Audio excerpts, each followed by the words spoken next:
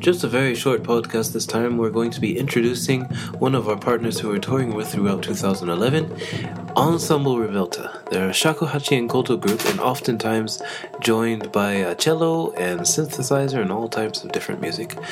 We've been touring together for about 5 years off and on, but this year we are actually touring all of Japan and Edinburgh Fringe Festival for a whole month.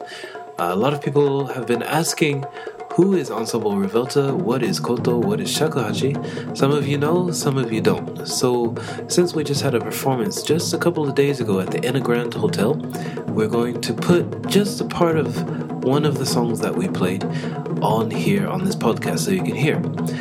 And we hope you enjoy it. Now, next month we're going to have an interview with Ensemble Rivelta. It will be in Japanese. If it's video by then we'll put subtitles. If not, try to learn Japanese within a month.